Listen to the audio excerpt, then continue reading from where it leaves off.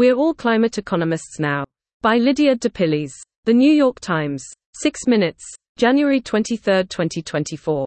View original. In early January in San Antonio, dozens of PhD economists packed into a small windowless room in the recesses of a Grand Hyatt to hear brand new research on the hottest topic of their annual conference, how climate change is affecting everything.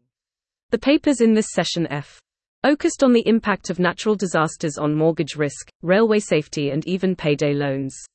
Some attendees had to stand in the back, as the seats had already been filled.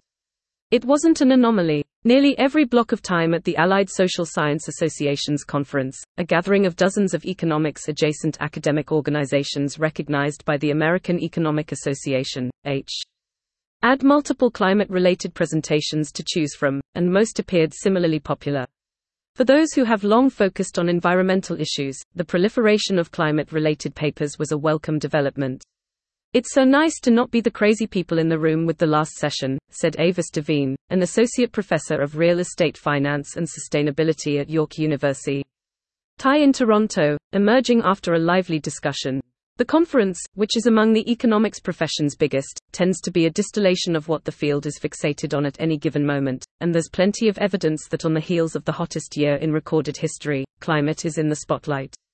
There were papers on the local economic impact of wind turbine manufacturing, the stability of electricity grids as they absorb more renewable energy, the effect of electric vehicles on housing choices, how wildfire smoke strains household finances. Others analyzed the benefits of a sea wall for flood risk in Venice, the economic drag of uncertainty about climate policy, the flow of migrants displaced by extreme weather, how banks are exposed to emissions regulations and the impact of higher temperatures on factory productivity, just to name a few. According to the president of the American Finance Association, Monica Piazzesi, fully half the papers submitted to her group were about environmental, social and governance investing, broadly defined, and she didn't have nearly enough slots to include them all. Each association solicits and selects its own papers for presentation at the conference. Janet Curry, the incoming president of the American Economic Association, chose an environmental economist, Michael Greenston of the University of Chicago, to deliver the conference's keynote lecture. He focused on the global challenge of shifting to renewable energy and the corresponding potential to alleviate air pollution that is particularly deadly in developing countries like India and Indonesia. "This isn't just a series of topics, but it's a big, interrelated problem," Dr. Curry said. "Not only economists but everybody else is realizing that this is a first-order problem, and it's affecting most people in some way. That inspires everyone to want to work on it using their own particular lens." Or as Heather Bushy, a member of the White House NCIL of Economic Advisors, put it while moderating a panel on the macroeconomics of climate change, "We're all climate economists now. It's not as though economics had ignored climate change. Research going back decades has forecast the toll that warming will take on gross domestic product, an externality, in economics parlance, and extrapolated from that a calculation for how much a ton of carbon emissions should be taxed. There was a period of time in which at least some people would think, carbon is an uninternalized externality. We know how to address that," said Alan Shao, an assistant professor at Princeton University. "They were thinking, maybe the issue is important," he added, "but the underlying economics and tensions, the not-so-obvious, subtle mechanisms, were not here. That perception has changed. A solution preferred by economists, setting a cap on carbon emissions and creating a market for trading permits, failed in 2009 under the weight of a weak economy, administrative complexity and determined opposition. In recent years, a different approach has emerged, granting incentives for clean energy production, which pays more attention to political reality and the equitable distribution of costs and benefits, two themes that have also garnered more attention in economics circles lately. It has also created a collision of new questions, providing fodder for a bonanza of dissertation topics. Now people are realizing that there's just a lot of richness," Dr. Shao explained.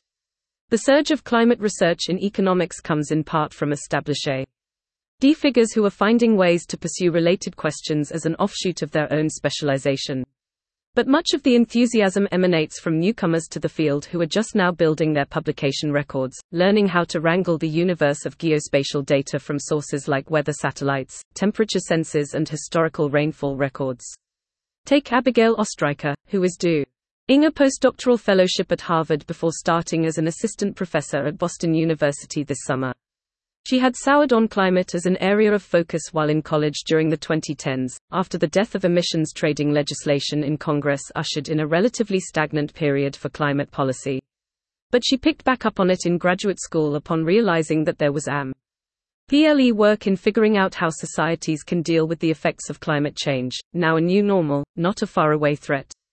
I felt like climate change is here, said Dr. Ostreicher, who earned her degree with a paper on how floodplain regulation in Florida shifted home construction. I've been turning my attention to the adaptation side of things. Where are we going to see these consequences, and what policies are going to protect people from the consequences, and are policies perhaps going to exacerbate them in perverse ways? The emerging generation of climate economists isn't just bringing new ideas and energy. The specialization is drawing more women and people of color into economics, helping to change the face of a field that has long been notoriously white and male, said Paulina Oliva, an associate professor at the University of Southern California who helped select papers for the American Economic Association's program at the San Antonio conference. That to me has been particularly exciting, because you know how difficult it's been for economics to have diversity, Dr. Oliva said. To pull young researchers into the field, it helps that demand for climate economists is booming, at colleges and universities, but also government agencies, private companies and non-profit think tanks. A website that tracks job postings for academic economists worldwide, econjobmarket.org, shows that 5.5% of ads mentioned the phrase, climate change, in 2023. That was up from 1.1% a decade earlier, said Joel Watson, a professor at the University of California, San Diego, who runs the site. Those opportunities include many in the U.S. government, which has been embedding climate priorities in a range of agencies since President Biden took office in 2021. Climate impacts are now part of the cost-benefit analysis of new regulations, factored into economic growth projections and reflected in budget forecasts. The Inflation Reduction Act didn't set a price on carbon, which economists had advocated for decades. But Noah Kaufman, a research scholar at Columbia University's Center on Global Energy Policy, thinks its tools could be guided by economic analysis to transform the energy system, while cushioning the impact for communities that depend on fossil fuel production and making sure the benefits of renewable energy investment are broadly shared. STS need to catch up to the policymakers, said Dr. Kaufman, who did a stint working on climate policy at Mr. Biden's Council of Economic Advisers. It's unfortunate that we didn't produce this literature decades ago. But given that we didn't, it's pretty exciting and a unique opportunity to try to be helpful now. Copyright 2024 The New York Times Company.